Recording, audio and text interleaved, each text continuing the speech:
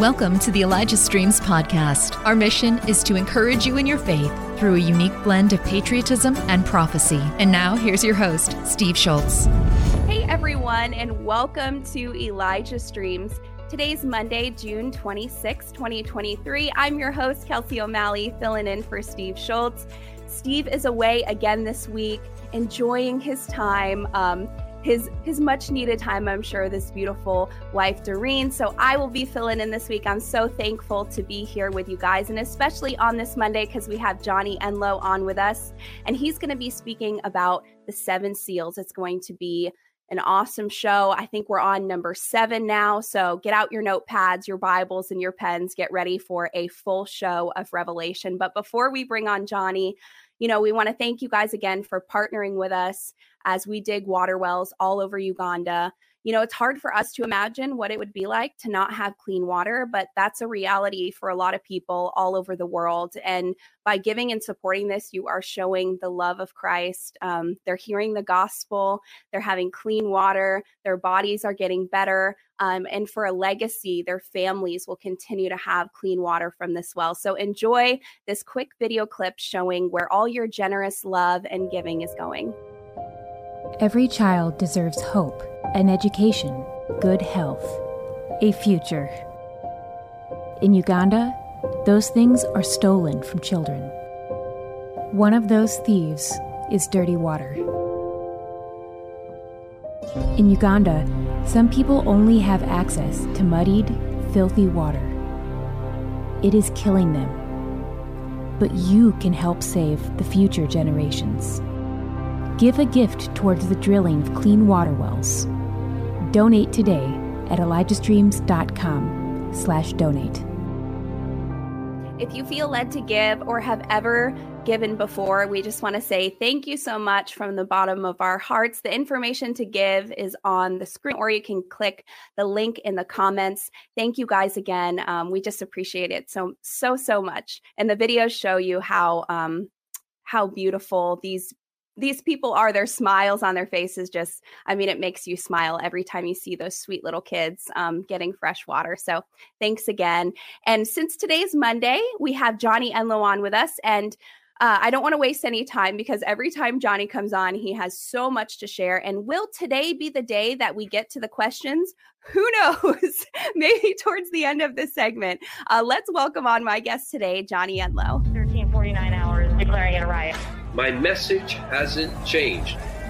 You are the light of the world. You are the salt of the earth. You must from now on target darkness in your society. We are almost there. The pain is for the awakening. The awakening is for your children.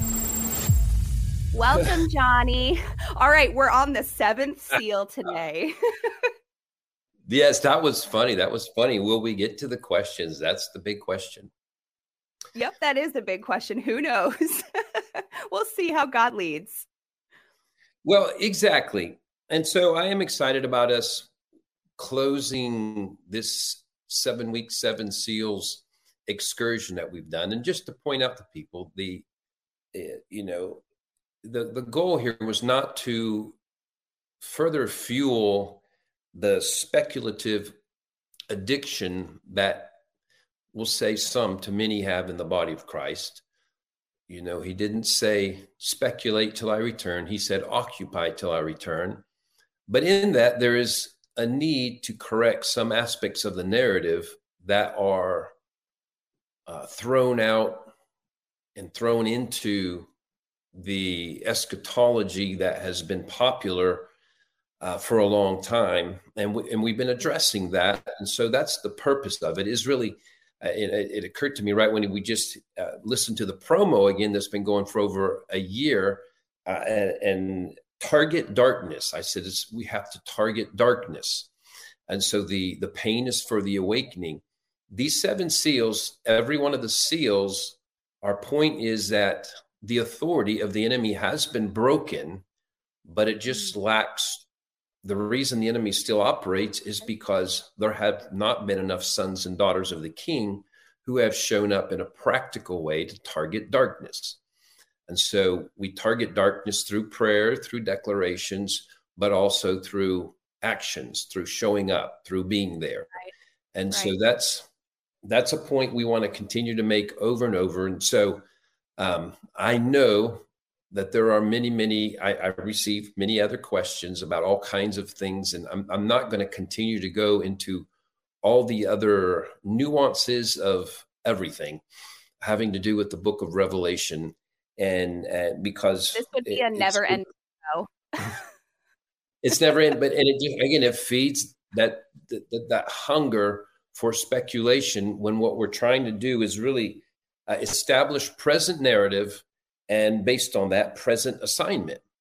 And so that's what is helpful when we speak into eschatology, not for this is my position versus their position versus your position. It's not about positions.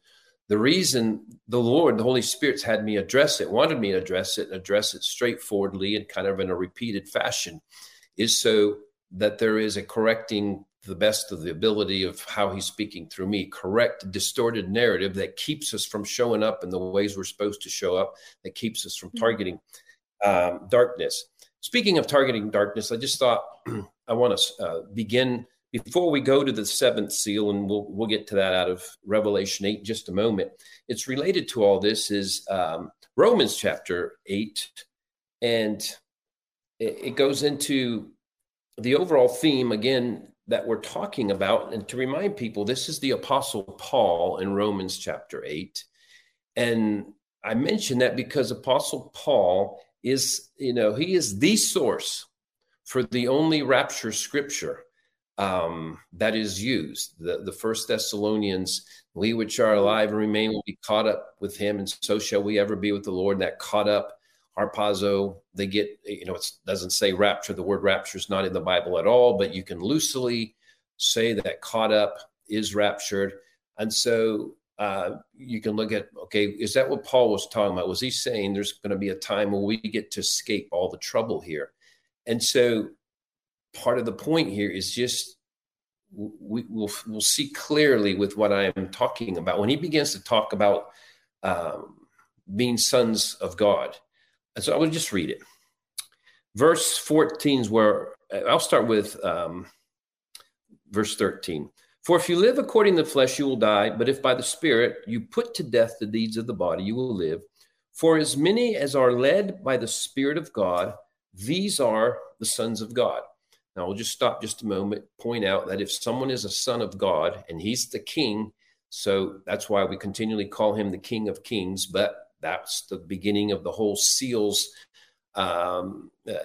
narrative that we've been addressing is we have been made kings and priests to our God.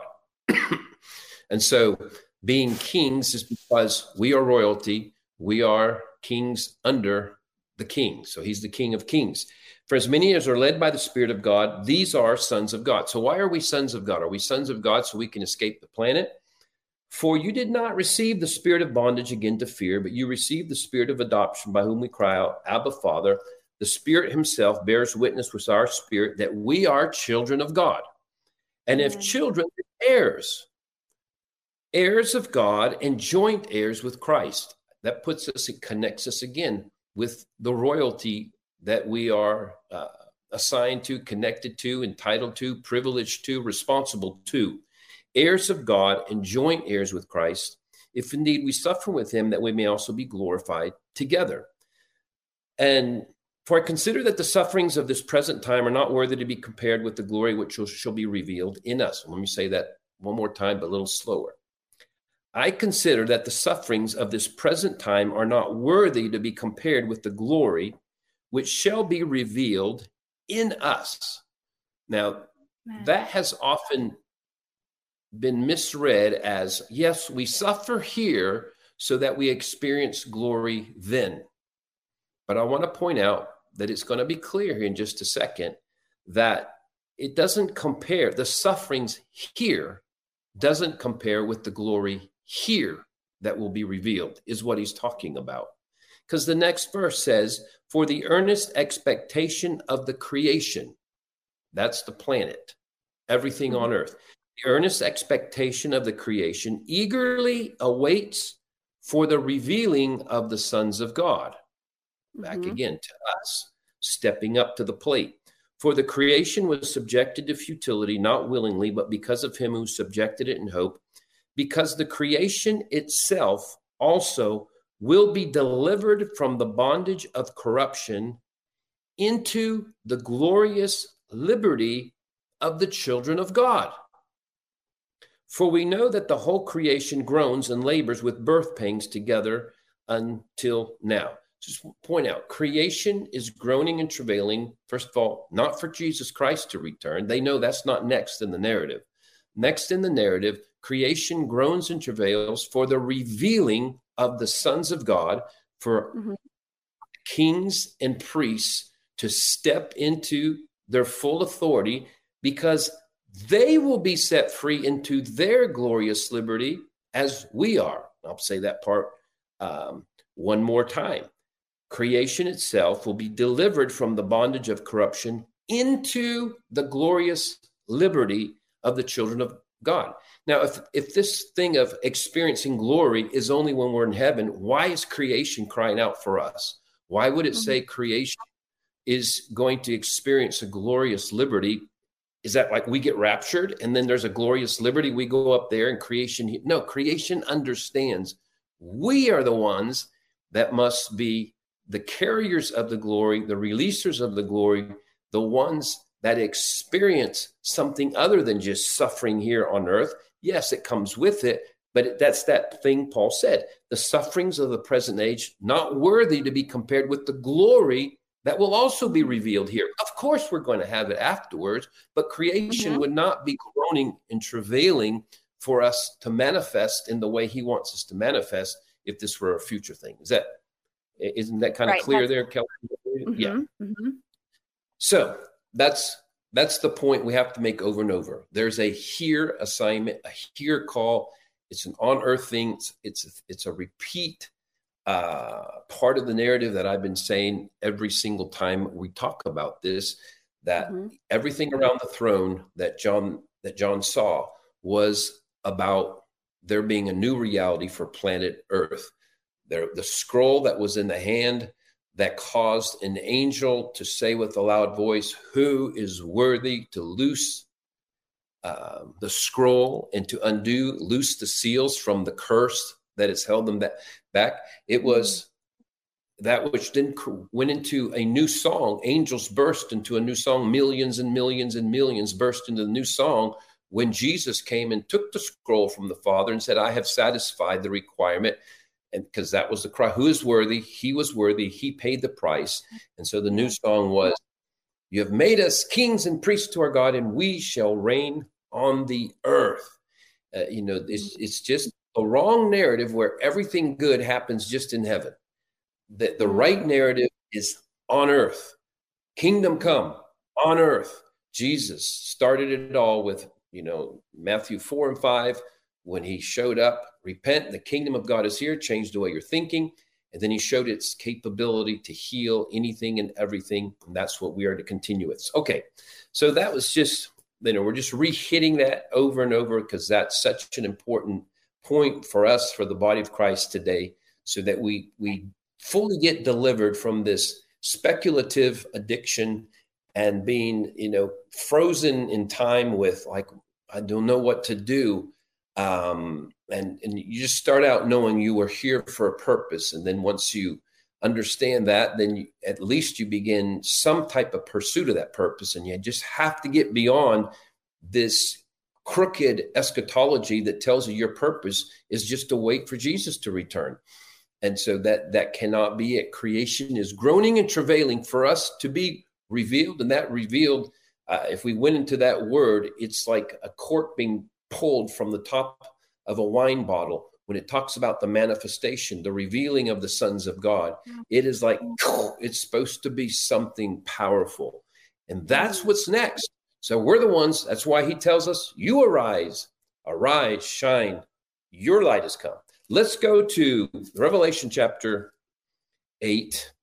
And what's so interesting as we get into the seventh and final seal is that again, so much mystery around it, but we're actually going to go into a different dimension because he's finishing up the seventh seal.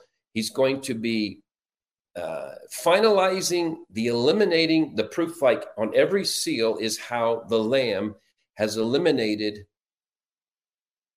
the enemy's authority that he had there. So that's the legal component of opening the seals, is that every seal, this is what the enemy's been doing, to repeat that point. Every seal is a revelation, not of the tribulation. It's a revelation of what the enemy has been doing on every mountain, how he steals, kills, and destroys, and what he no longer has a right to do. But it will also then begin to speak into some future things. And there's going to be, I'll go ahead and get ahead of those who are going to ask, are you going to talk to us about the seven thunders and the seven trumpets and the seven thunders? No, I'm not.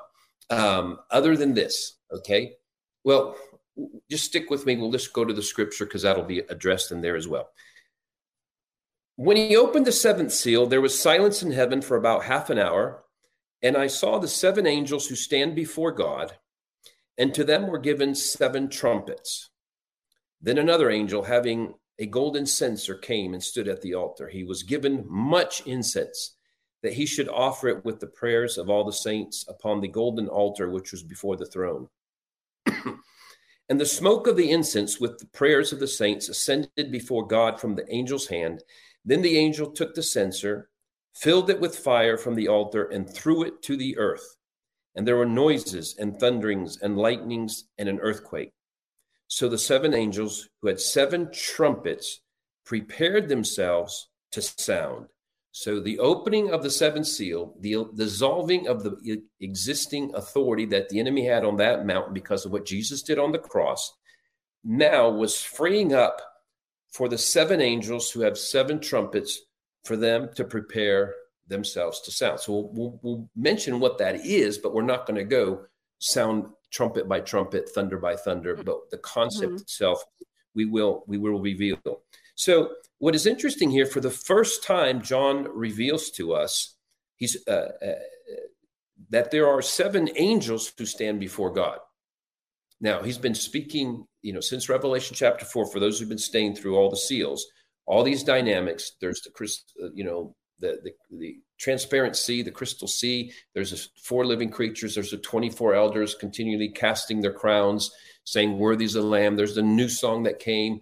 And he keeps telling us all these dynamics of heaven, a full rainbow around the throne. Again, this is not just a vision, not being caught up into vision. He was the reality of heaven. He was taken there and whatever kind of experience, but he was seeing what is actually a description that will be in our future. It's a description of the throne room. And so it's quite amazing. But for the first time, he's told us about seven blazing flames of fire, which are the seven spirits of God. But now he tells us that there are seven angels who stand before God. Now, I have brought up already that I believe there are seven archangels, that these are seven archangels, and each one of these angels, there is an archangel of the seven mountains. And so we've talked about different ones of those in the past weeks. I don't think I've listed all of them. We do have them in our charts. If you look at our books, our Rise book that's online, or a Rise course that's online. But I'm really not trying to promote all that. Just say it is available. I'm not just trying to keep it a mystery there. You can find it. You shared the chart. I think last time maybe I was on with you, we put the chart up and you did share the different angels on there. So if you go back to, I think the last episode I filmed with you, you did share it. I remember that. Thank you. Thanks for reminding that. Even that is not as full chart as there is on a Rise, the Rise book and the Rise course. But it did cover, you're right, it did cover the seven archangels. So want people to understand that that wasn't just out of thin air. It tells us that in the throne room, and these seven angels have seven trumpets. And so I'll address the trumpets real quick, because part of the reason I wasn't given permission to even share that part of it back in 2012, just to retell that this is a book I wrote 2012. not really given permission to release it. I am now, but I'm not the part of going into the 7 trumpets in detail. I'm not going because I knew that was going to be harder. We have to mature enough to for us to receive that. That sounds elitist in a way, but there are aspects of what our assignments are going to be in the future. We're just not ready for it. Just like you don't tell a 2-year-old how to drive a car. It's just not relevant yet. Not saying we're 2-year-olds in the spirit, but we are too young for what the trumpets are going to be. Ultimately, is it's going to be us having for maybe a whole generation already walking in a good level of kingship and priesthoodship, walking in the authority we're supposed to walk into. We can call it 7 Mountain Mandate. We can call it showing up in society the way we're supposed to. And there's going to be, I haven't shared, I don't think here, but the Lord has shown me there will be 153 sheep nations. And that means nations that walk primarily to the light of God. That means this will be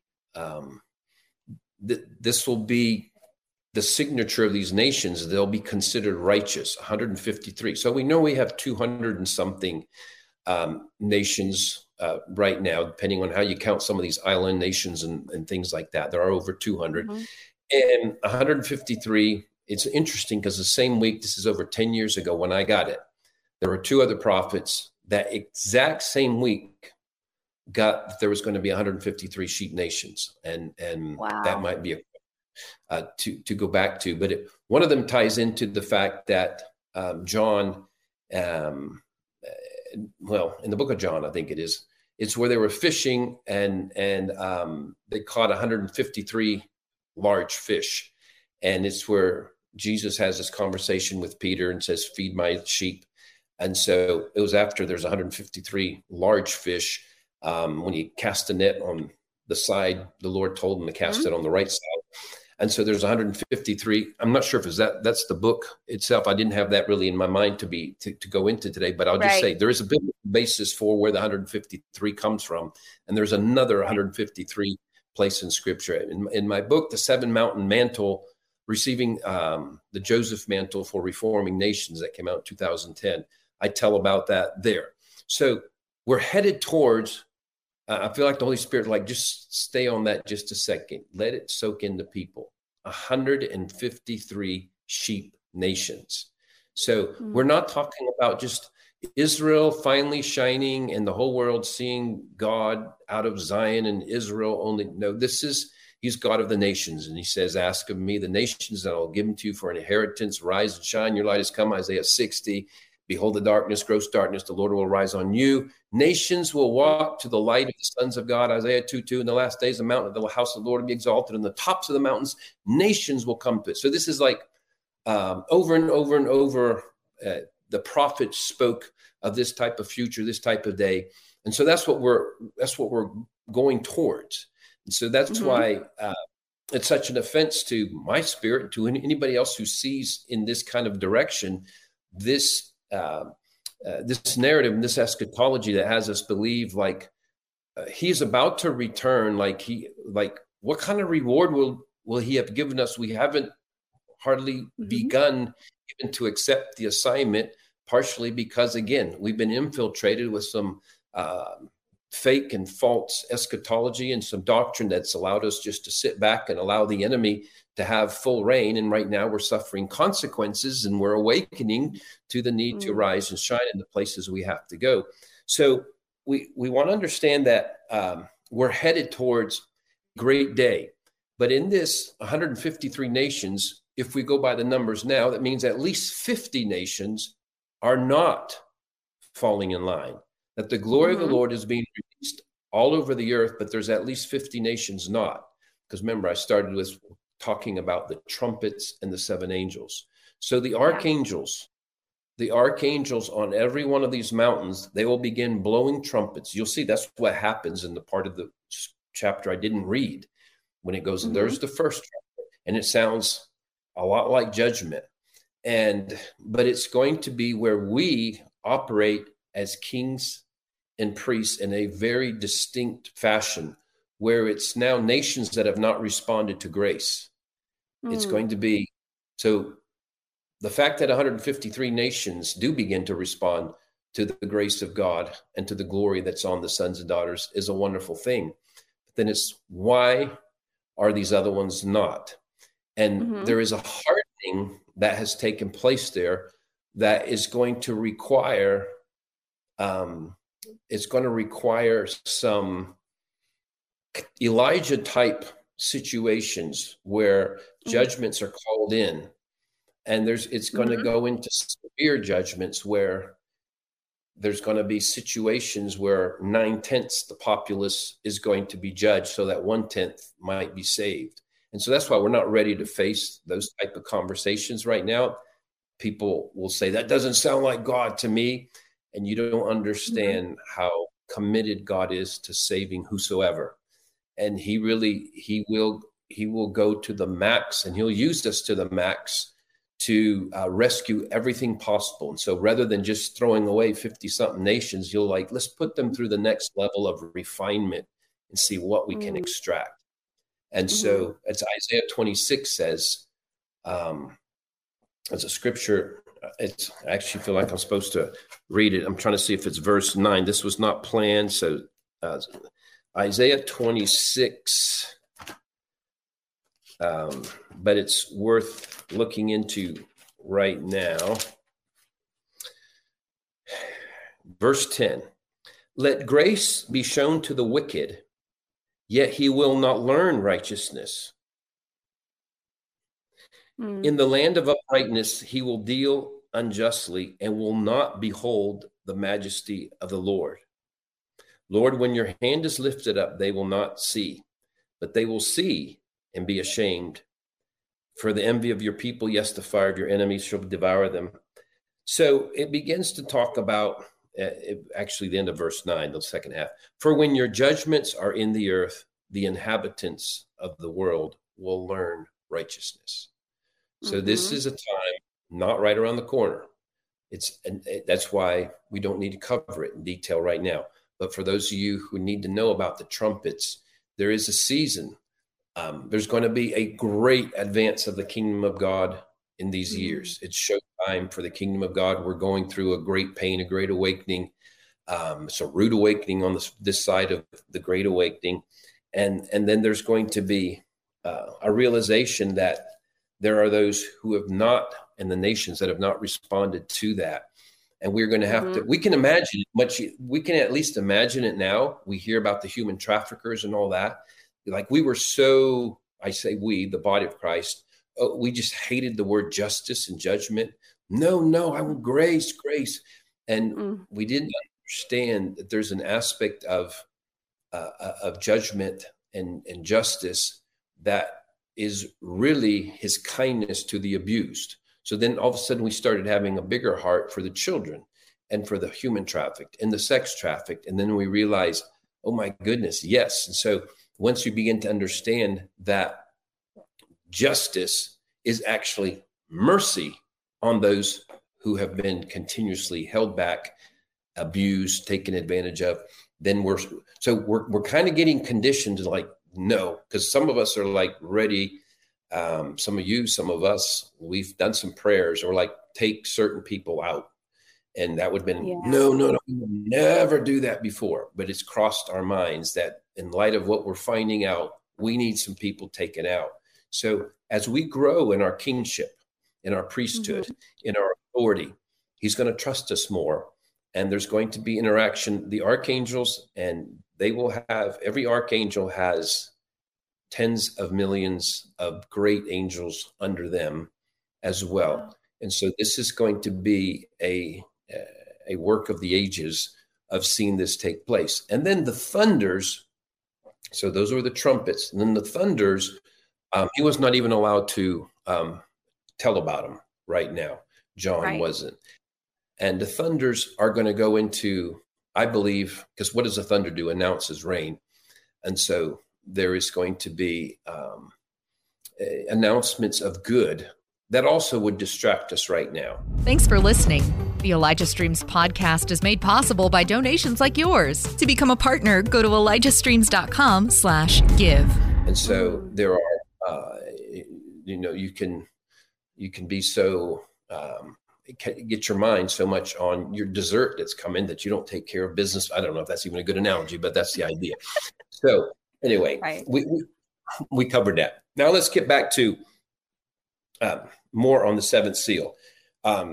So on the seventh seal, we had to skip to Revelation 8. We had to skip Revelation chapter 7. And as we pointed out over and over, the scroll can only be read after the seal is loose. So technically, it is only after he's opened all seven. If you think of a scroll and there's seven seals, it's only once the seventh is fully released that there can even be a reading of the scroll that takes place, even though at no time does it tell us that happens here. But that's just to be aware of. So with the prophetic track that we've laid out before us, we are left with only one attribute left out of Revelation 5:12, where it says, worthy is the Lamb to receive power and riches and wisdom and all that. And the last one is blessing. So we don't have to think through it very hard, because there's only one mountain left, which is the mountain of media. And there's only one attribute, worthy is the Lamb to receive blessing. So blessing goes with the mountain of media, which is the mountain of communications. And we're going to explain that. So a big purpose of what we're going to go into right now is understanding our assignment, our mission. How do we target darkness in the mountain of media?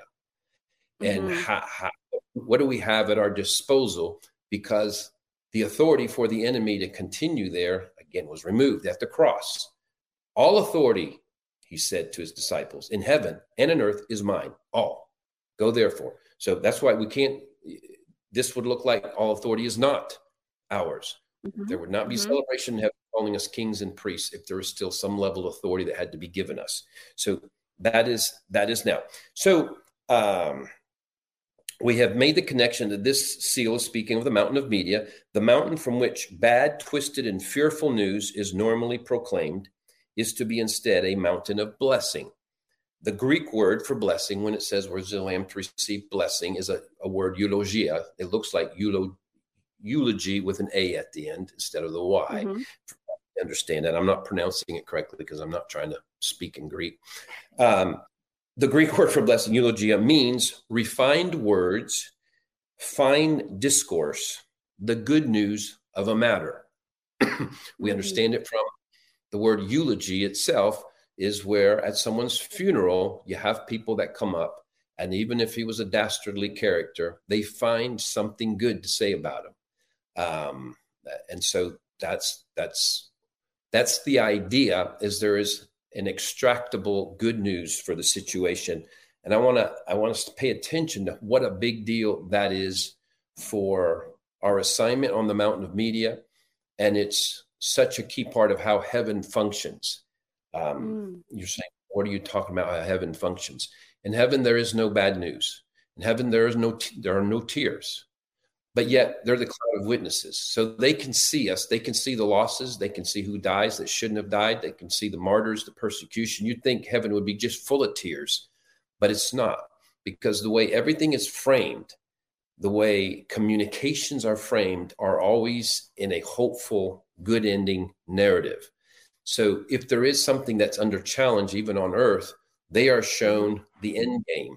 And so there is an understanding death is always swallowed up in victory. So there is no reporting. There's not a daily report on how many went to hell, but there is a daily report on how many have entered the kingdom. And the angels do celebrate. There is party, relatives, cloud of witnesses. They celebrate. This is just part of the culture of heaven, is all around communications. And it's what establishes as a heavenly place is the fact that there's only heavenly discourse. There's only, you can say, what, are you just saying there are a bunch of Pollyannas up there? That might be a future message coming up, because that's not that bad. It's that way more than you think. We're like, no, we just need to give the devil his due where he's winning. Nope, they don't give the devil his due. Not one testimony of Satan is given in heaven. So just let that soak in. And you're like, what do you mean a testimony? We do testimonies all the time. This is how we motivate people to get involved. Even on the 7 mountains, we give testimony. We give free commercials for the devil, how many he's killing, how many he's doing, and all that. We do free commercials for the devil, thinking that's how we generate kingdom interest in showing up. And it's if we lean on that too much, it's not what we need, because we feel more defeated and beat down. And why is God allowing this? So it's not bad to say, to lay out, and I'll lay out some challenges that are there, but it has to be encapsulated in a spirit of good news. It's the gospel of the kingdom. Repent. The gospel of the kingdom is here. That's how Jesus comes, how John the Baptist announces him. What's the word gospel? Gospel doesn't mean religious literature. The gospel, evangelio, another Greek word meaning good news, the good news of the kingdom. So if what we're saying is not easily translatable into good news, then we don't know how to give good. We have not yet become good ministers of the gospel. A minister of the gospel, not just someone who scares people in order to, get them either to raise their hand to become a Christian or to motivate them into action. That's not what the assignment is. And so if we don't understand even how the kingdom operates or how heaven operates, then we're going to have a hard time on earth as it is in heaven. So this is why we kind of mess up probably the most abandoned mission field on planet Earth. It's not Africa somewhere or wherever. It's the mountain of India. And that's because even the sons and daughters of the king that show up think their assignment is just to scare people into the kingdom. And they're agents of bad news. You turn it on, you can feel the bad news. You can feel the apprehension. You want to turn it back off. And so there should be something instant feel that someone has, that a group of people have when we show up with communication that tells them that this is something different. In fact, Kelsey, what we're just reading there, the verses out of Revelation, I'm going to read it again. I want people to just, how many times we hit the word censer, golden censer, the smoke of the incense, those type of things, because that doesn't connect very much with logic. And then we will explain it related to what we're saying right now. So then he opened the 7th seal. There was silence in heaven for about a half an hour. We have to address that too. It's like, what's a half an hour? There's no time in heaven. How do we have a half an hour silence? See, there's a little mystery there as well. Heaven is never silent, you think, because they're always worshiping God. So how is there a half hour silent? I saw the 7 angels who stand before God, and to them were given 7 trumpets. Then another angel having a golden censer came and stood at the altar. He was given much incense that he should offer with the prayers of all the saints upon the golden altar, which was before the throne. And the smoke of the incense with the prayers of the saints ascended before God from the angel's hand. Then the angel took the censer, filled it with fire from the altar, and threw it to the earth. And there were noises, thunderings, lightnings, and an earthquake. So the 7 angels who had 7 trumpets prepared themselves to sound. So now see, that verse just sounded a little different now that we're pointing out censers, smoke, smell. Oh yeah, what's that? And so just, it's worth doing a whole message or more on it, but we're not. We're going to do just a few minutes on it.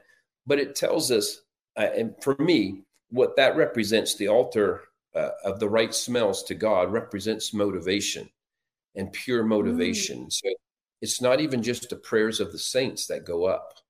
And it's not just the prayers of the saints that have a smell. It's not about, we can get technical, how to pray right prayers. You don't pray a right prayer if you don't have a right motivation. Right prayers are not about right words. Right prayers are about right words in the right spirit. And so when it keeps emphasizing smoke and smell and incense that accompanies prayers, it's the smell of the incense that God listens to first before there's a response to the prayer and the word. So this is just huge for us in our interaction with heaven.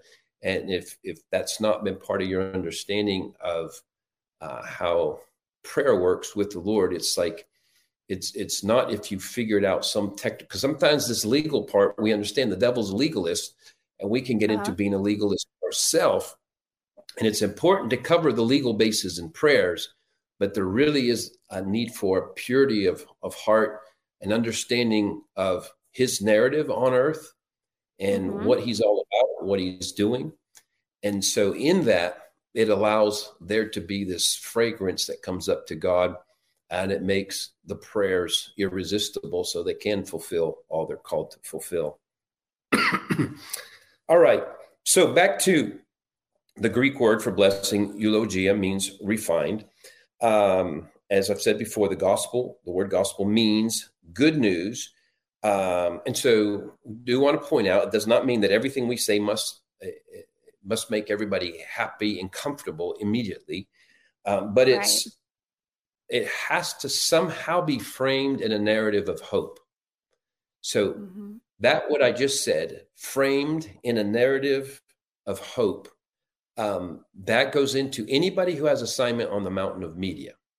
Now, some people, there's confusion and some questions. You might even have some in front of you, Kelsey, is like, well, what's media? How's media different than arts and entertainment? Well, arts and entertainment are about celebrating. They're about arts and entertainment, but media is really the communication of news. And that's a big deal. How lovely on the mountains are the feet of those who bring good news. And only a part of it was about announcing peace. It wasn't personal salvation wasn't even available. So there was an understanding that just to bring news, and that, Proverbs has these scriptures that talk about he who brings good news from afar is he's praised in some kind of way. So it's just a value to be able to advance encouraging conversation. We hear in Revelation as well, another scripture, and they overcame him by the blood of the Lamb and the word of their testimony, and loving not their life to death. Even more than loving not their life to death was the word of their testimony. So that there is a discourse of encouragement that has been released through us. There is testimony, that the idea of testimony. What's a testimony? A testimony is bragging on God, and often it can be not even the majority of what someone's experienced. It's just there's something to praise God about. So that can be the Pollyanna part.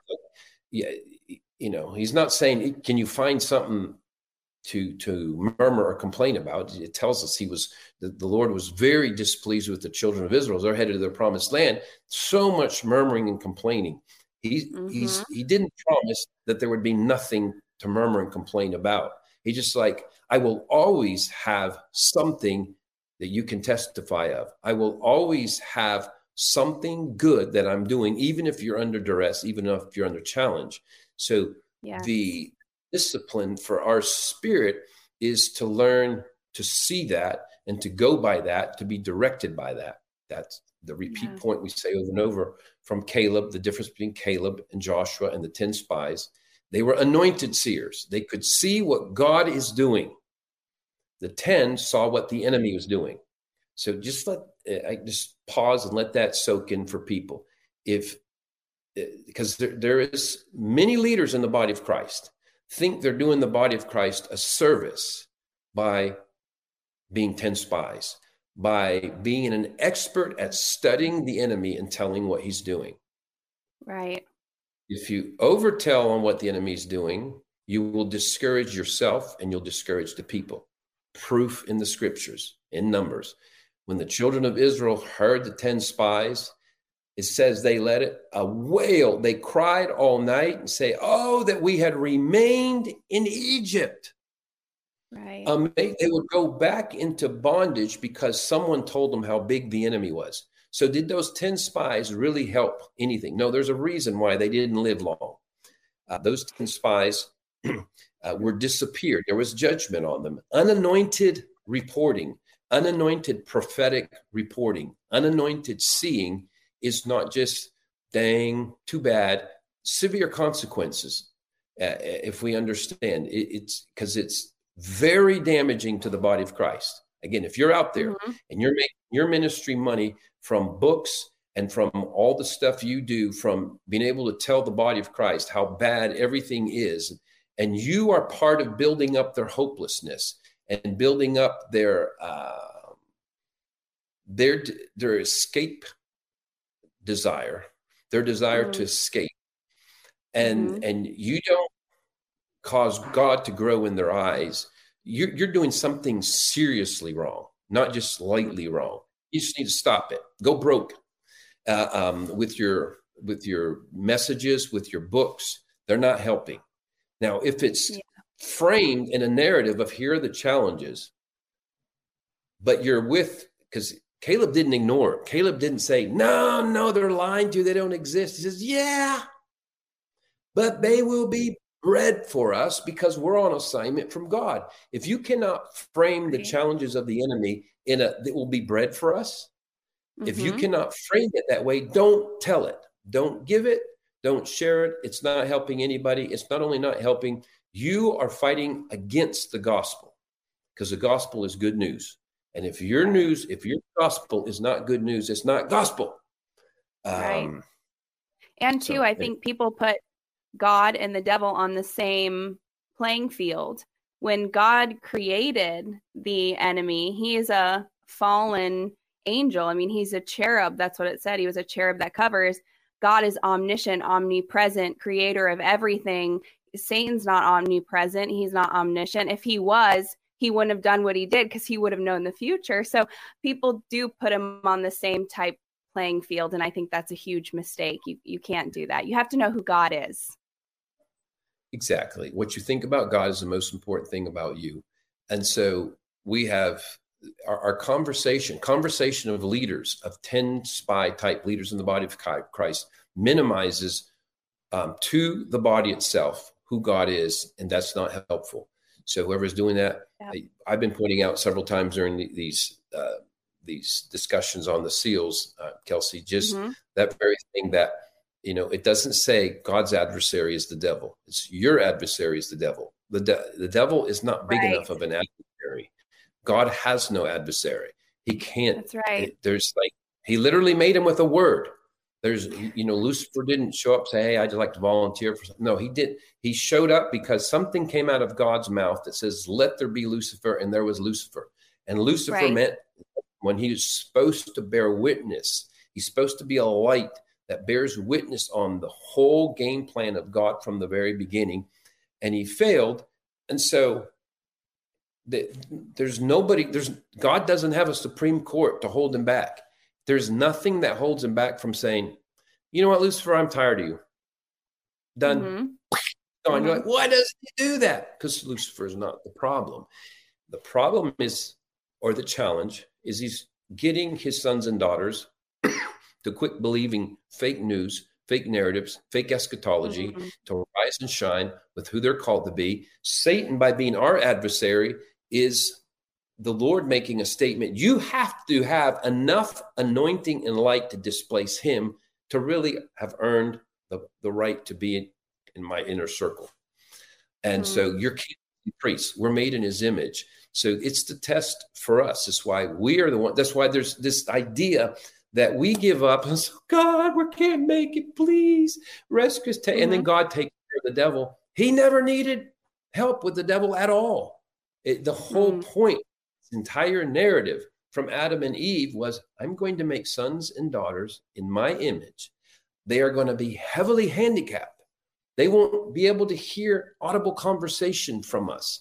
They are going to sense things in the spirit. They're going to get things in dreams and visions, and it's not going to be clear. It's not going to be, it's going to be full of mystery and adventure, but they will crush Satan. The God of peace will crush Satan under our feet.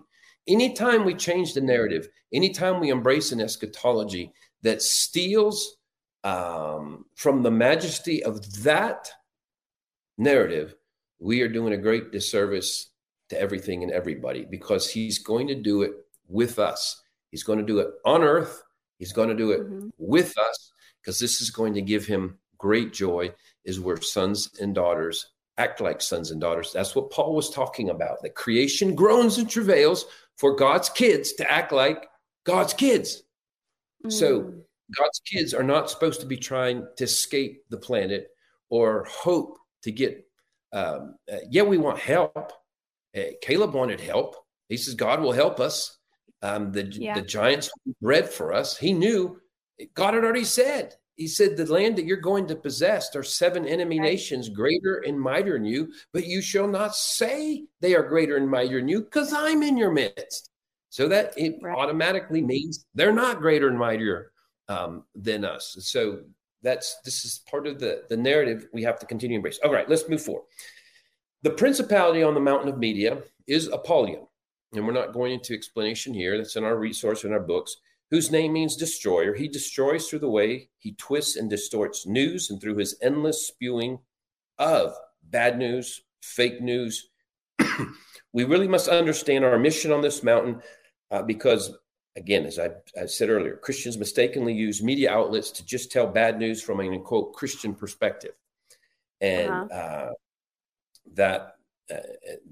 just going to say that one more way. Even serious communications and situations that must be addressed, they have to be seen and communicated in a redemptive format. They have to be framed in hope. They have to be framed in the victory that's possible. It's the communication style of God throughout the entire scripture. People, some of you have the favorite scripture, Jeremiah 29:11. For I know the plans that I have to prosper you, to give you hope and all that. You go, yeah. But the context, y'all don't understand. He had already had Jeremiah walk through Jerusalem. He says, Jeremiah, see if you can find one who carries my heart, who understands what's going on. The entire nation was given to idolatry. The leaders were in idolatry. They were sacrificing children to Molech. And it wasn't just like a 5-year bad. This was like repeat generations, 2 or 3 repeat generations, to the point there was not hardly a pulse of any light. There was almost nothing less of light. And so for 40 years, Jeremiah is told and ordered by the Lord, tell them this is the judgment, that they're going to lose even the rights to exist as a nation. I from the beginning, I wanted them to be a nation and be the head, not the tail, to bless them and take them in the promised land. But if they're just going to worship Baal and worship idols and sacrifice their kids, I can't. So that's what 40 years of judgment was just telling them the consequences of that type of sin. In the midst of all that, he says, but I know the plans I have for you. My thoughts towards you are to prosper you, future, give you. He couldn't, that whole generation, they didn't get that future for a long, long time. But even God, with a multi-generational, hardened, it's like what we know now we call the elite Luciferian occult globalists that are ruling and reigning. That was the basic culture of Israel, the nation. We don't understand how wicked they actually were. And they had been that 2 or 3 generations. And he's still telling them, my thoughts, you have no idea. I want to give you a future. Just move toward me in some way. And so we have to learn to find an anointing to frame a narrative that releases hope, that has an incense, back to this thing of incense, a smoke. If you're called to the mountain of media, communications, there better be an incense, something that people like, I don't know, I just like hearing from him. I feel empowered. I feel encouraged. I feel hopeful. And if you hear they're saying about you, I don't want to listen anymore. I just feel discouraged every time I listen to that. Don't like, well, people don't want to know the truth. No, it may be the incense you're carrying is a stinky incense, and you don't know how to carry the spirit of good news on you. There's a spirit of bad news and a spirit of good news, and telling truth. It's not telling the truth to say, like the 10 spies were given no credit for telling the truth. Like, well, you were telling the truth. They actually were telling the facts, that they were large giants, sons of Anak. They weren't lying in that kind of way, but it's always considered a lie in the presence of God to lift up an enemy that is defeated in his presence. And so that is always a lie from his standpoint. Okay. So we'll move on here. Good, Johnny. John saw silence in heaven for half an hour. Back to that. A fascinating event, clearly embedded in some kind of mystery. And we've been seeing throughout, beginning in chapter 4, that heaven is a very noisy place and that the 4 living creatures and the 24 elders are declaring God's majesty without ceasing. Right. But here we read that John observed that after the 7th seal was opened, there was silence in heaven for half an hour. So clearly we're supposed to extract. We're supposed to dig. There's like, an X there, dig here. How does that even make sense? And so this time period is an interesting concept because, again, heaven is not run on chronology. There's no chronological time for heaven. So it theoretically, a half an hour doesn't exist. But yet we're told there's silence for half an hour. So here's 2 things I see in this silence. One is that all of heaven seems to be pausing with bated breath in anticipation that this is the 7th seal. And so all the restrictions, all the lost authority on earth has been regained. We're kings and priests. And now it's like, wow, it's bated anticipation. So there's silence. But there's another dimension of prayer and this silence that we're talking about. So I'm just going to briefly mention some passages because of time's sake. I'm looking at the clock as well. And, there's a whole connection with the spirit of Elijah for doing the assignment that we have to do, taking down the enemy in every one of these mountains of society as well.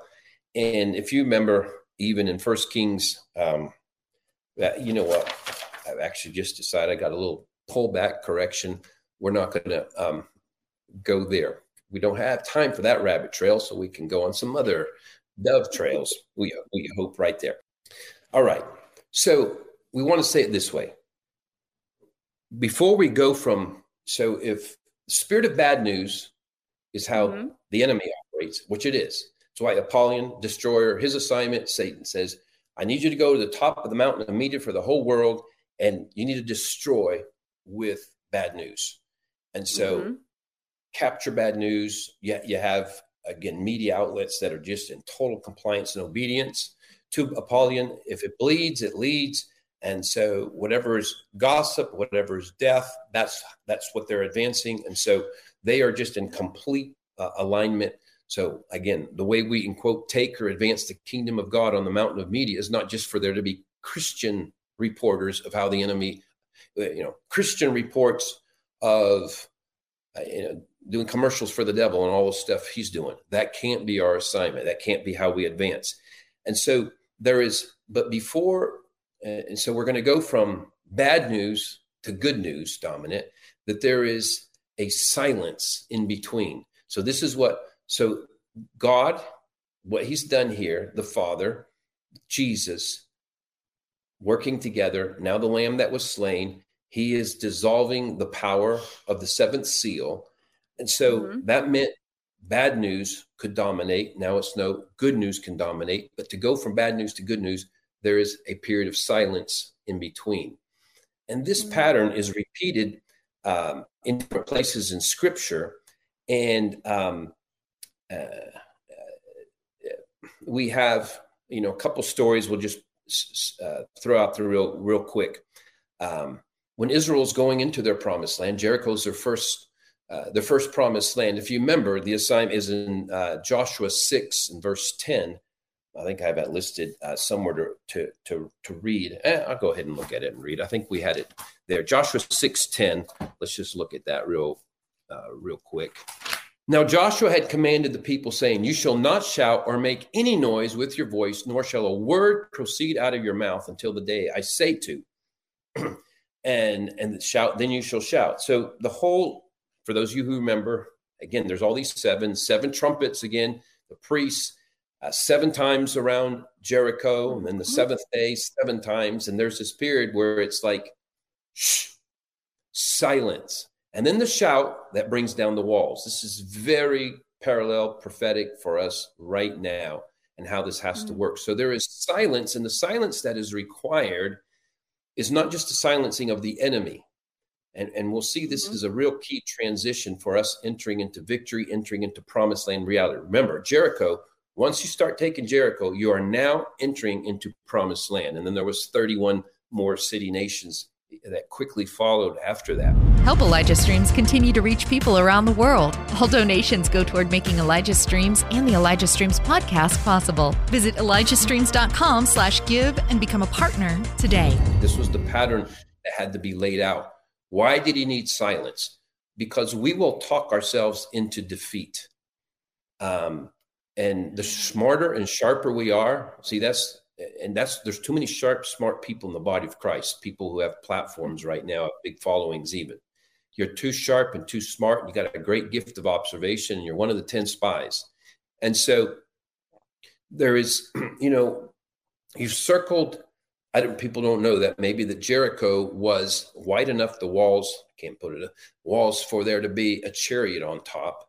And it was very high. There is no way they had zero capability of doing in the walls. It's maybe the same way somebody looks right now is like, how are we ever going to have a voice in media when you have CNN and Fox and this and that and the other, these guys and these billionaires and these globalists, and they own all, and think of it that way, except it's probably 10 times worse because it's just, there was no way. And so there was a need for them, especially when they're getting to the crucial moment when they are going to release God. They're going to release God through the blowing of the shofar. They're done with their part of obedience.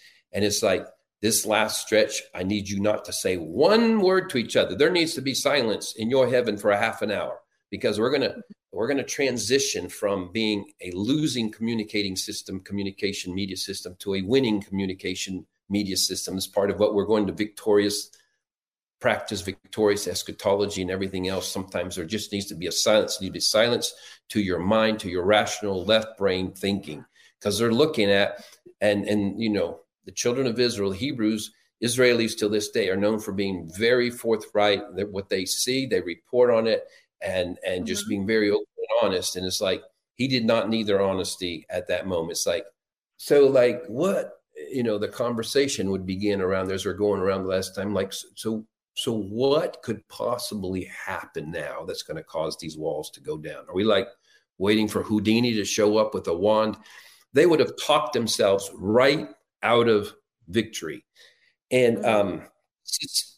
this is just, I feel the Lord on it right now, that this is such an important thing for us right now. And it's the breakthrough. It's the seventh seals are done, but it's now time for breakthrough. It's now time to see what Paul's talking about. Creation groans and travails for the sons and daughters of the King, not just to save souls, but ask of me the nations for an inheritance. And in Isaiah 61-3, nations will walk to the light of the sons of God. We're stepping into things that are unprecedented. When I tell you 153 nations that are walking to the light of the sons of God, some of you are like, there is no way. And you're just like one of those. You just think they're religion, because there's so many, in most places they're not Christian at all. Or so they say not to be. So there is this need for a pause, and just on aside from even thinking through the seals and everything, for those who are listening, make sure. This is what I'm hearing from the Holy Spirit right now. Don't talk yourself out of promised land that He has for you through your pragmatic, practical thinking. And the more brilliant you are, the more likely you are to be that way. And there is a whole supernatural God of the impossible that he is going to require us to draw from that well over and over and over as we move forward. Good. All the conquest, all the conquering of the promised land was done through the supernatural, through the help from God, through supernatural means. And so we have to get used to living in that, and we have to get used to shutting our mouth and not stealing our own harvest by sabotaging ourselves through our own mouths. Okay, let's go. Back to where we were here. So There is an in-between time of silence that takes place when the seal is unloosed. Satan loses his authority to dominate the circles of media. The kingdom of news has had its prince of the air legally deprived of authority to continue to twist, pervert, and release fear and death through media outlets. So I was telling you about Israel and Jericho and the need for silence there. Now, I don't know. I said before that Gabriel, this is why I want to talk a little bit about Gabriel, because we talked about Apollyon on the mountain of media. And like, oh man, Apollyon, we're going against a bad dude. Gabriel is the principality, is our guy, I believe, our archangel. And we'll see some connections of scriptures here, because it talked about there being another, a great angel that's by the incense, the golden incense. And Gabriel's name means messenger of him. El Gabriel, messenger of God. And so I believe he is the archangel of the mountain of media. And so media is such a big deal in heaven. It's communications. You get your sense of well-being. Back to what I was saying before. It's not just having media ability communicate. It's who is reporting on how we're doing. See, that's what the news does. They give you a sense of well-being or a sense of bad doing. And by and large, once you hear the report, you know, the old days, ABC, CBS, you listen to the news, and then you finish listening to the hour of news. It used to be, 5 to 6 or 6 to 7, depending where you listen. You're like, we're doing good, we're doing bad. You get your sense of well-being. It's super important. That's why it's how lovely on the mountains are the feet of those who bring good news. And we overcome him by the blood of the Lamb, the word of our testimony. Heaven is going to be filled. What we're going to be a part of is endless meetings that we want to go to. You don't have to go if you don't want, but there's going to be testifying. There's going to be testifying, and they're going to testify of victories. Reciting victories, retelling victories is just part of the DNA of heaven. And we're supposed to know that here and understand that that's how we get strengthened. You retell victories, even if you have a lot of losses, you retell your victories, and that's how you gain strength and victory over the enemy. If you keep retelling his victories, you lose absolute courage. You become like the children of Israel. Oh, that we could go back to, you say how could they want to go back to Egypt? Well, right. Egypt, they had guaranteed, it was suffering. It was, 80 hours a week of work. But they had some guaranteed stuff. It's like, a hellish welfare, but it was guaranteed. And like this idea, man, we're going to have to take on something big. We're going to have to step into faith. We're going to have to believe in a bigger God. They didn't want to do that. We're going to have to do that. That's the pain is for the awakening. That's why there is pain. That's why we're not getting out of it as quick and simple. But the thing the Holy Spirit keeps telling me over and over is like, no, my people have been so sound asleep because of eschatology, because of other things. I love them all, and many of them are doing things, but there is a lack of courage, a lack of resolve, a lack of stepping forth with who he is, with a lack of being kings and priests. Like there is a consequence to being given that much authority and not having used it. So it's just, think of it again, if you're the police force or you're the military of a nation, and you just decide, you get the award and you get the gun and you do everything and you decide to go sleep in the hammock. And so the enemy comes in. And so it's like, you just didn't use the authority that you had. You forgot. I think what happens is that we forget that we're in a war zone. We're in a war zone. He is trying to kill you. Satan walks around seeking whom he may devour. And we have found out the last 2 or 3 years, all these agendas, and they were like, oh my goodness, they're trying to kill us. Yes. And they do so with government agencies and organizations, because they've taken over government agencies and organizations. And you hear anything with global world, you can almost be sure that the global world thing is an actual instrument of the enemy designed to kill, not save life. The World Health Organization, World Health, WHO, it's not here to preserve life. The way he's going to disguise it by saving some lives with some of the things, but you have a master macro plan of depopulation. United Nations, it's not about fortifying you, strengthening you. This is not something we're to have confidence in, look into. World Economic Forum, they're not into helping the world have a better economic reality. They're there to kill, steal, and destroy. And so we have to find some way to be kings and priests to our God. I don't know how to. Well, start the question. It's not such a terrible thing to have to kind of wrestle with, what do I do? Because we haven't even been doing that. We're just like, we don't have to do anything.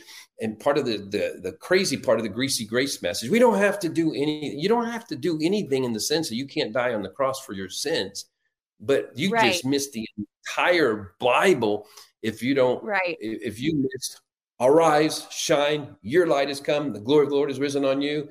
And Jesus in his first message, you are the light of the world, you are the salt of the earth. And if you don't show up, you're going to get trampled on. You're going to get you're going to get beat up in a terrible way. So this is a change of message for us. So I'm giving you, it's a good message because victory is assured, guaranteed. We're moving towards it. We're moving towards 153 sheep nations. That's an amazing thing, but it doesn't happen with us sleeping or with us embracing an old narrative storyline or us listening too much to 10 spies telling us how big the enemy is. So anyway, all right. Yeah, that's good, Johnny. So true. Let's go with let's get some more stuff on Gabriel, because out of this, again, we're not just trying to talk of speculative, high-minded things that don't serve our purposes. This is really to be practical for our assignment overall as the body of Christ on the mountain of media, but for yourself. If you're a mountain of media, there's a personal 7 mountains to all these. If you don't get the mountain of media, the communications from your own mouth in alignment with your king, you will not enter promised land either. And so that's just a word for each and every one of you. Life and death is in the power of the tongue.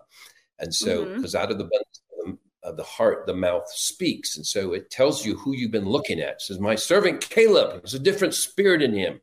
Why? Because he's a studier of God. That was a challenge I got 10, 15 years ago. I had become such an expert on, or maybe it's 20 years, I don't know, expert on the enemy. I had it charted out where the demons, principalities, and all this, and I hear the Lord whispering over me. It's like, wow, you're becoming quite an expert in the enemy. And I was like, yeah, it's a lot of work. And he's like, you keep that up, you'll lose all faith. And I was like, what? He said, you don't have time to study the enemy. Study me. And that's what David, he had never been exposed to Goliath till the day he saw him. Didn't study him for an instant. There's 3 verses that talk about Goliath's armor and his helmet and how much they weighed and how big they were. We had done a 3-day conference on Goliath's armor. That would be our tendency. And David didn't care. It was the most meaningless information, but we'll make meaningful information out of it. It's meaningless information because he's killed with a little stone. And even David says it wasn't really that. I come to you in the name that you have offended. And in that name, I'm going to defeat you. And I'll flick you in your eyeball till you die. I'll slap you till you die. I'll send a stone to the middle of your head. You're going to die because you have violated the understanding here that you're going up against God.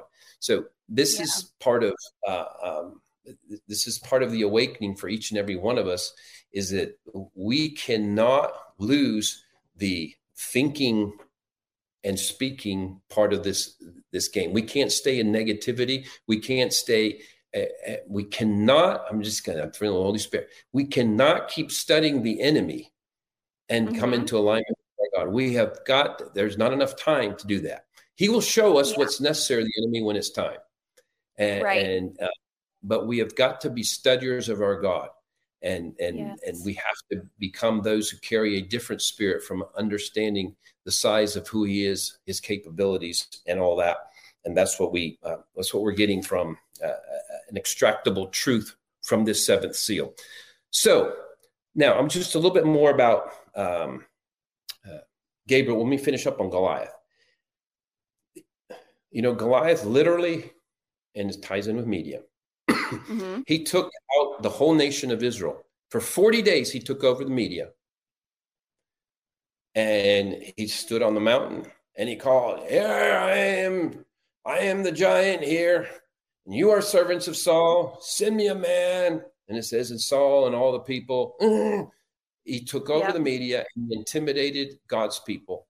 And so David, there's, I think, a chapter in one of my books on becoming a superhero, Pocket Guide to a Life Like David, right? He had to shut his mouth before he cut off his head. And so this goes into the media thing. There's need for a silence. There's a silencing of the enemy. There's a silence of your own agreement with the enemy. So, he didn't go straight to beheading him. There was a stage before beheading him. First of all, there was one verse. Goliath said, "Who are you? Come to me with a stick. I'm going to, grind your bones to make my, fee, fi, fo, fa." There was but it was one verse. And David said, they came back with 3 verses. It's like, you have no idea who you're up against. When I'm done with you, I'm taking on all the rest of your army, and I'm going to feed your carcass to the, It's like, what? What's this little kid doing? And so, but he came back 3 times as hard. He had to shut down the intimidating spirit that was there. And then he said he ran towards him, hit him, and he hit him in the middle of the forehead where he fell forward. Now, I read on how much power you have to be exerting on a sling in order for it to hit a stone, and a man that size, like, he would go backwards unless his supernatural speed and power. And so he hit him here, and he falls at his feet. So he comes down, and then it's only at that point where David, he has shut the mouth. There's nothing else coming from the mouth. There's silence. And then he looks around, and they're like, yeah, but he's going to get back up, like those movies where they get back up. And David's, oh, really? He pulls the sword. He beheads him. He's like, was this the problem, guys? And so this thing of this storyline of shutting the mouth of the enemy, and then shutting your own mouth when it's agreement with the enemy, even when you don't think you're in agreement with the enemy, because I'm trying to tell our people, I'm to warn you, people need to know what it's like. You need to get your head out of the sand. I'm telling you, there's a lot of stuff that we do need to wake up in some ways, but if you can't frame the wake up in a hopeful way, you're not helping kingdom. You're not helping the kingdom of God at all. And that's the point we're making. Right. So Goliath, I want to talk about Gabriel. And for that, the scripture I want us to look at, because I just love there, Gabriel showed up at 3 or 4 key times. And so I'm going to have us not look at it because of time, but Daniel 8:16 is, no, I'm going to, because this is going to be so quick anyway. So I want us to look at Daniel 8:16, because I know I had told the team we would have that, so I know they can have it quick and it won't take too long. Daniel 8, chapter 16. And I heard a man's voice between the banks of the Ulai, who called and said, Gabriel, make this man understand the vision. So Daniel, he had just seen this thing of the kingdom. We've talked about it before out of Daniel 2 and Daniel chapter 7. And he sees the kingdom of God. He sees the stone come in and break down the Antichrist beast made up of all the kingdoms of darkness of this world. And it crushes it. And it says, and it filled the whole earth like a great mountain that filled the whole earth. So that's what we're called to do. The kingdom will fill the whole earth like a great mountain. And so, but there's more insight on different aspects of it. So we see that Gabriel is called the messenger of heaven. He's called to make the man to understand the vision. See, narrative, that's what we're saying. Mountain of Media is about what's the right narrative. What's the right narrative? So again, back to what's arts and entertainment, what's media. Media it's not really about if you're on the, if you have social media or not. It's is your assignment part of entertaining? That's the amount of arts and entertainment. Are you an entertainment person and you just want likes and that for entertainment? Or are you someone who is steering the narrative of the day? And so it's important for there to be kingdom steers of the narrative. That's one of my primary assignments is to do that. So that's the assignment of the Mountain of Media, is make sure the correct narrative. And so Gabriel, the messenger of heaven, communications minister of heaven, is here to help make sure Daniel properly understands the narrative. And he's going to make things clear for him. Again, it explains this continual interaction dynamic that the Lord has, and he insists upon, where he wants us working with the angel. God could do it all by himself. He could just speak a couple of words and just get it all done. But he wants his angels and he wants us working together. That's why they're going to blow the trumpets. And then we're going to use our authority. That's where it goes into the next stages of we'll say, the last remnants of nations that aren't willing to become sheep nations that we were talking about earlier. But this is just a reality. So, and then Daniel chapter 9 and verses 21.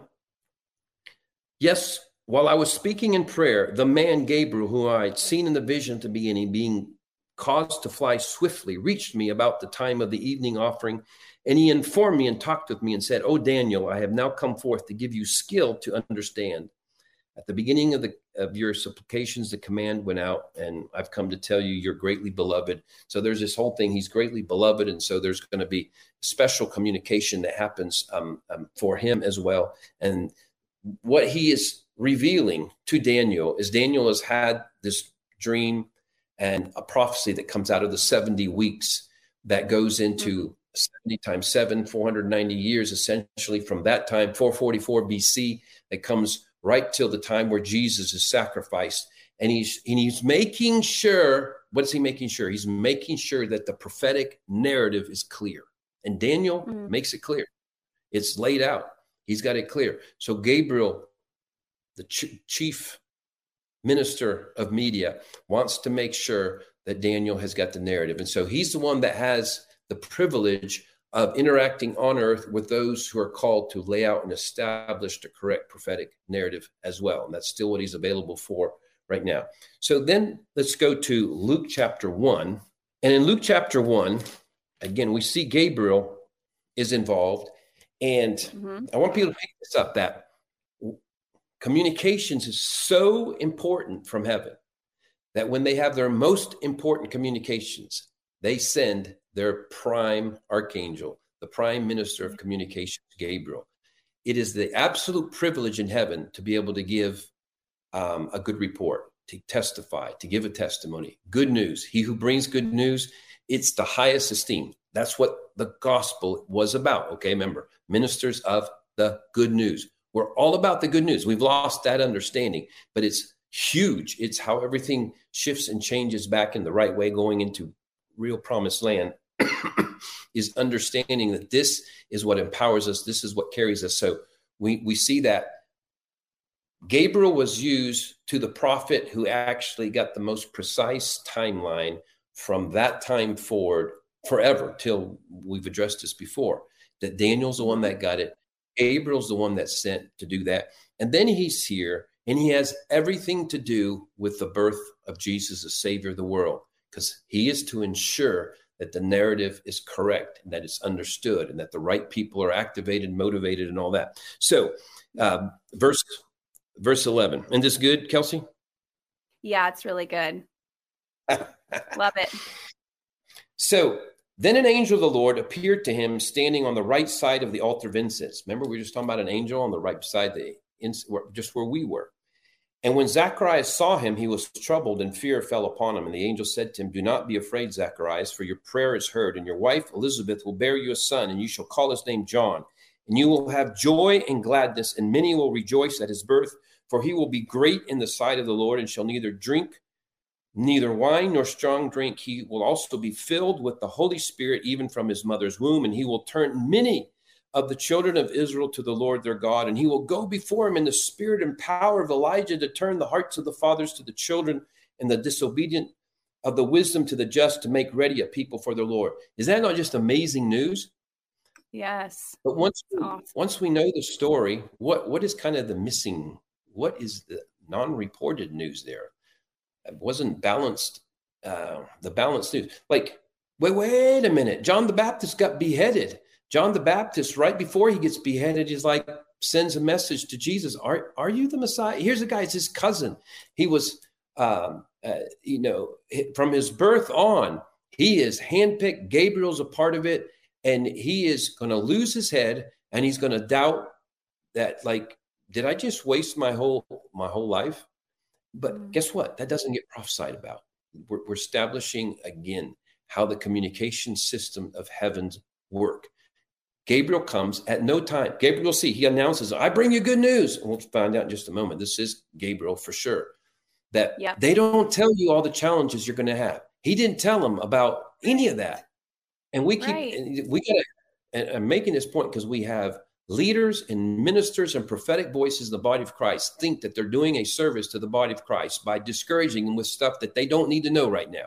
It's covered with, in this world, you will have tribulation. Right. In this world, you'll have tribulation, but be of good cheer. You'll find that out, that you get prophetic words, and they'll tell you about the blessings and the other things, and almost never do they tell you about the challenges that are coming. It doesn't mean they're false prophets. That's how the prophetic works. That's how the kingdom works.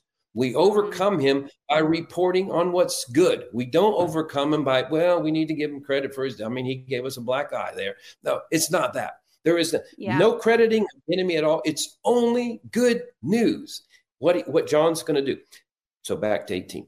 And Zechariah said to the angel, how shall I know this? For I am an old man and my wife is well advanced in years. So we got Elizabeth, maybe 50 something. And is like, she's never had a child. It's like, no, this is not going to happen.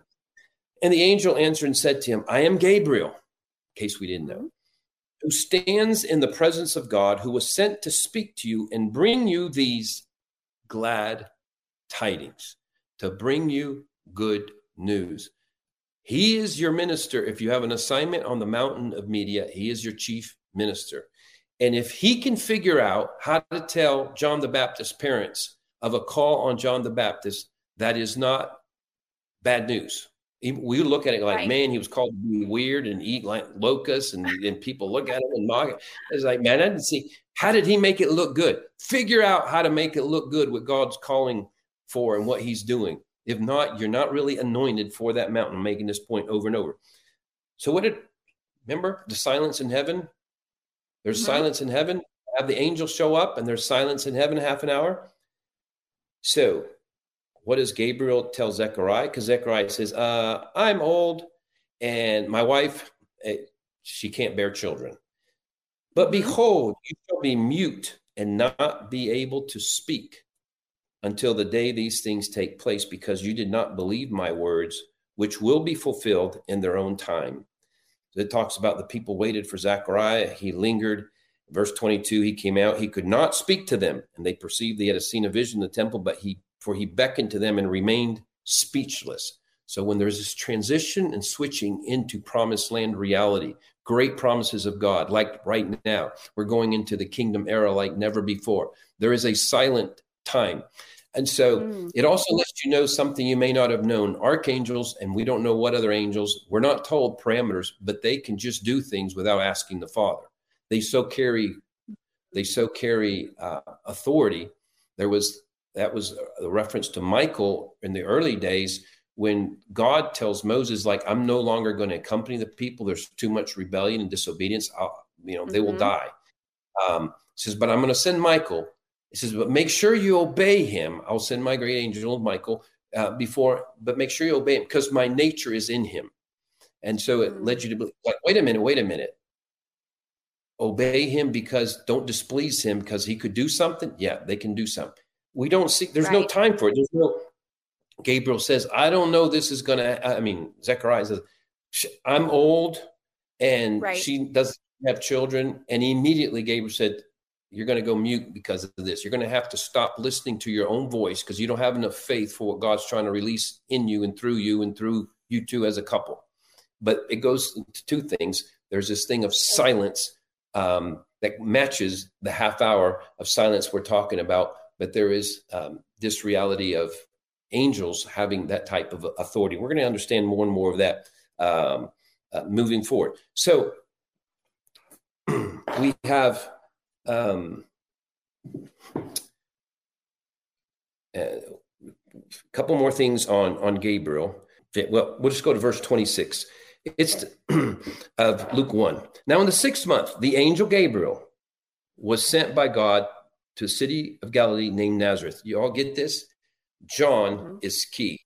He's the one that's going to announce him, the forerunner. Gabriel is everything about that. He who understands the narrative must be the one speaking into the situation. And then there's Gabriel, to a virgin betrothed to a man whose name was Joseph of the house of David. The virgin's name was Mary. And having come in, the angel said to her, rejoice, highly favored one. The Lord is with you. Blessed are you among women.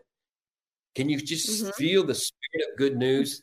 It's like he is just busting at the seam. He just like, this is good news. And when she saw him, she was troubled at his saying and considered what manner of greeting this was. Then the angel said to her, do not be afraid, Mary, for you have found favor with God. And behold, you shall conceive in your womb and bring forth a son and call his name Jesus, and he will be great. Like what you're hearing? Help us continue to make Elijah Streams and the Elijah Streams podcast possible. Head to ElijahStreams.com/give. Now, back to the show. And he will be called the Son of the Highest, and the Lord God will give him the throne of his father David, and he will reign over the house of Jacob forever, and of his kingdom there will be no end. He's connecting with the last time he showed up with Daniel, when he's talking about the kingdom that's coming in. There will be no end. It doesn't dip for 7 years. It doesn't go on sabbatical to the Antichrist to win. Then Mary said to the angel, how can this be, since I do not know a man? The angel says, the Holy Spirit will come upon you. The power of the highest will overshadow you. Therefore also the Holy One who is able to be born will be called the Son of God. Now indeed, Elizabeth, your relative, was also conceived a son in her old age. And this is now the 6th month for her who has been called barren. Her who has been called barren. Here's the verse I was wanting to make sure we got out. For with God, nothing will be impossible. Okay, this is feeding into this storyline we're doing over and over. Again, what was the big missing communication from Gabriel? Here is, man, it's just all good news. You're just favored. You get to bring the Savior of the world is coming through you, Mary. And, every problem, no, the Holy Spirit's going to come. There's no problem.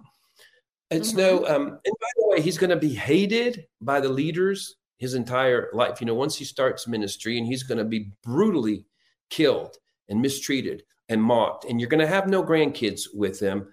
There's no filling in the rest of the story. Right. The kingdom does not advance on giving the enemy credit for anything. The kingdom does not advance on giving the enemy credit for anything. The kingdom does not advance on giving the credit for anything. The kingdom does not advance on testimonials of the devil and what he's done. It does not advance on commercials for the devil. And he's making this whole point. Yes, you don't have a husband, you're going to be pregnant. She couldn't bear, she's going to. Because with God, nothing will be impossible. Everything before us is the body of Christ. 153 sheep nations is impossible. I put in my book, 7 Mountain Renaissance Vision and Strategy through 2050, that by the year 2050, there will be 50 nations walking primarily to the light of the sons of God. Oh, wow. Impossible. Wow. With God, nothing is impossible. There's a reason we're addressing this, where there's a reason we're bombing the eschatology and the narrative that says, no, we got to dread, these seals are going to be open. That means the tribulation is here. We're just going to die and have problems. No. All authority in heaven and earth is given to me, confirmed here by the words of Gabriel himself, of his kingdom. He's about to release. You're going to birth the king and his kingdom, Mary. You're going to birth it. And of his kingdom, there will be no end. It never stops. There's no end. Yes. This is what we're about. And so there had to be silence for Zechariah there. Again, we're seeing this key thing. Children of Israel, silence before the breakthrough for promised land. Goliath, silence before we have the breakthrough going there. Silence here, silence in heaven, a half hour. And there's about to be a release of the kings and priests with the next level of authority, because we have such a bigger call and assignment than what we've imagined. It is massively good news. And so, yeah, I keep track. I'm accused of being too hopeful and positive, but the Lord's actually telling me, you've been telling a little bit too much of what the enemy's doing. So It's like, Caleb, if he can see the giants and say, they will be bread for us. Like if that seems too far for us, if we cannot see the enemy's worst agenda, his 2021, his 2030, his Gates, Soros, these, we have to start seeing these things, not ignore them. Caleb did not ignore them. He just said they will be bread for us. We're gonna get stronger chewing up this agenda that thinks it's going to take us out. So This is what we're all about. All right. Last thing. Oh, I think I've already gone past time on the question. I think I wrapped up. I felt like I had one loose end. I'll probably think of it later, like, oh, I was supposed to add this as the closer. But I hope people understand, again, the seventh seal was a revealing that the mountain of media, that he was disconnecting Apollyon from his power to destroy, and that he had empowered. Gabriel is empowered. He's empowered both in that picture of the seal. We see that he has, oh, I know what it was. I'll just throw it out. We don't have to look at the scriptures. We then see it is Gabriel. We're not confirmed by his name, but we can tell. He says, I bring you good news. He goes to the shepherds and he tells who is about to be born. And he says he's going to be the savior of the world. And he says, I give you glad tidings. Again, he self-announces himself as a bringer of good news. So whatever, and it's funny, these people's pictures and names that are leaders in the body of Christ. I have nothing personal against you, but I feel like the Lord's bringing them right now. We have got to stop this thing of thinking we're doing the body of Christ a service when we are just pointing out the enemy's gains and what he's planning on doing, what he's probably going to get away with, and all of this. That is not how heaven operates. It's not how the kingdom advances. It's not how Gabriel, if Gabriel could come to earth and he could, he didn't tell the shepherds that they're going to be in trouble from Herod after that. He didn't tell Mary they're going to be running for their life. It wasn't just Jesus running from his life. They had to escape for 2 years to Egypt.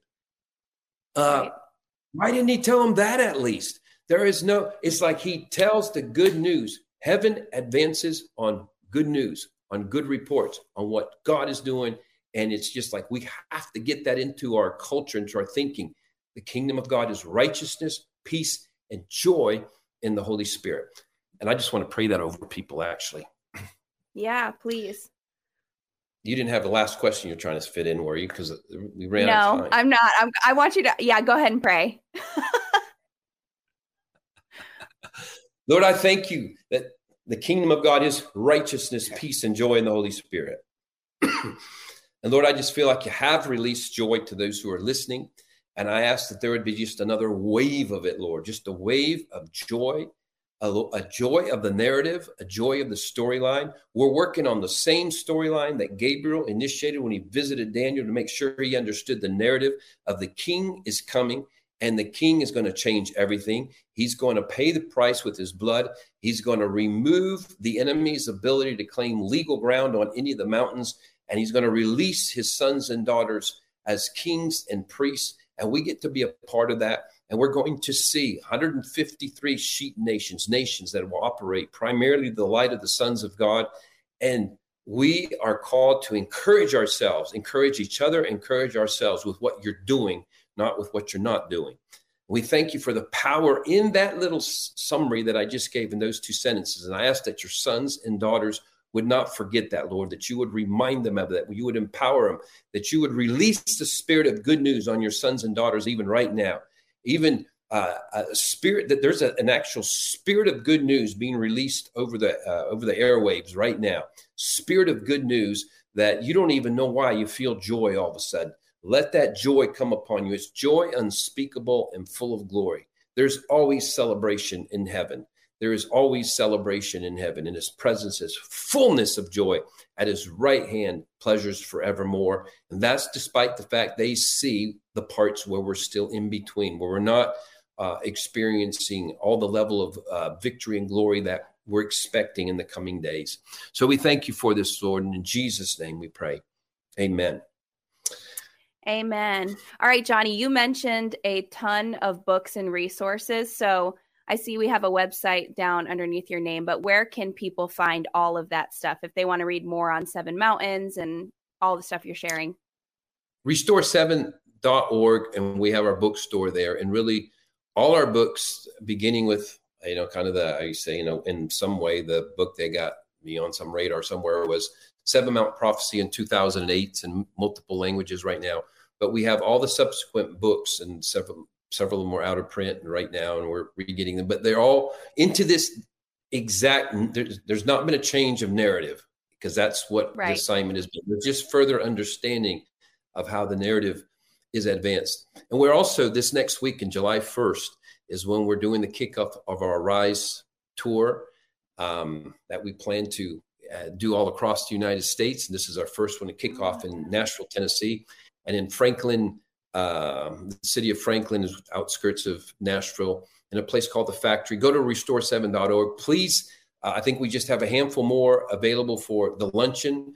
And you'll see, for those of you who consider yourself partners, it does cost something. And then there is the night event, like 6 to 9. And we have some exciting good news to share as well. Even tools for the body of Christ, how this army can begin to connect and encourage each other at a whole new level. And so we have plenty of room for the night event. And there's a little charge. I don't remember if that's $40 or something like that. But we would love to see you. And even if you're from the surrounding states, like I said before somewhere, that there's no assurance that we will be in your state, because the whole thing is supposed to take 4 or 5 years. And so we may not make it to your state. And so you can come visit us as well. We'd love to see you. You'll just love the people that connect at these type of events as well. You'll find fellow tribesmen and fellow Caleb's and Joshua's are ready to advance. And so we want to make sure you all come to that. Also, I must thank for those of you who gave towards our friends from Peru, Carlos and Ruth Paredes. You all responded 2 weeks ago. We just mentioned that they've moved here. They came with 2 suitcases, and they're serving us. Director of our Rise Latin America, and he's also director of our government program throughout South America. And they are doing a great work. And you all have just, oh my goodness, flooded them. They had a register of Amazon stuff, and they have a house full of. They just moved in 2 days ago. And the stuff that you all sent, and you all make sure that nothing was, I think you're just like, no, we're going to make sure they have no lacks. And so they even were like, Elizabeth's like, it looks like you need to add some more things that you might need. And so it was just great celebration for them. And we want to thank all of you who participated in that. You truly are sowing into important kingdom people, and there's rewards for that on earth as well, according to the scripture. So we thank you for that. We look forward to seeing you this weekend. And thank you, Kelsey, for your patience as well. I usually like to get more interjections from you, because they're always very anointed and stuff. But then I get going. It's like, oh, we got to go here. We got to finish this. And so we had to get more. You got a lot of stuff. You always have. So I'd like to let you go, Johnny, because I want to hear it too. So we love having you on the show. Mondays, I know, are some people's absolute favorite day of the stream for the week. They always tune in. Can't miss Mondays. And so it's an honor to have you on every single time. We learn so much. Our minds, I think, are consistently blown, especially when you go through the book of Revelation. It's been awesome. So thank you for joining us today. Thank you guys for joining us too. We love you so much. Make sure you join me right here tomorrow. I'll be with Manuel Johnson, and I'm sure he has fresh revelation from the Lord he's going to be sharing with us. And we will see you right here tomorrow. Love you guys. Have a great day.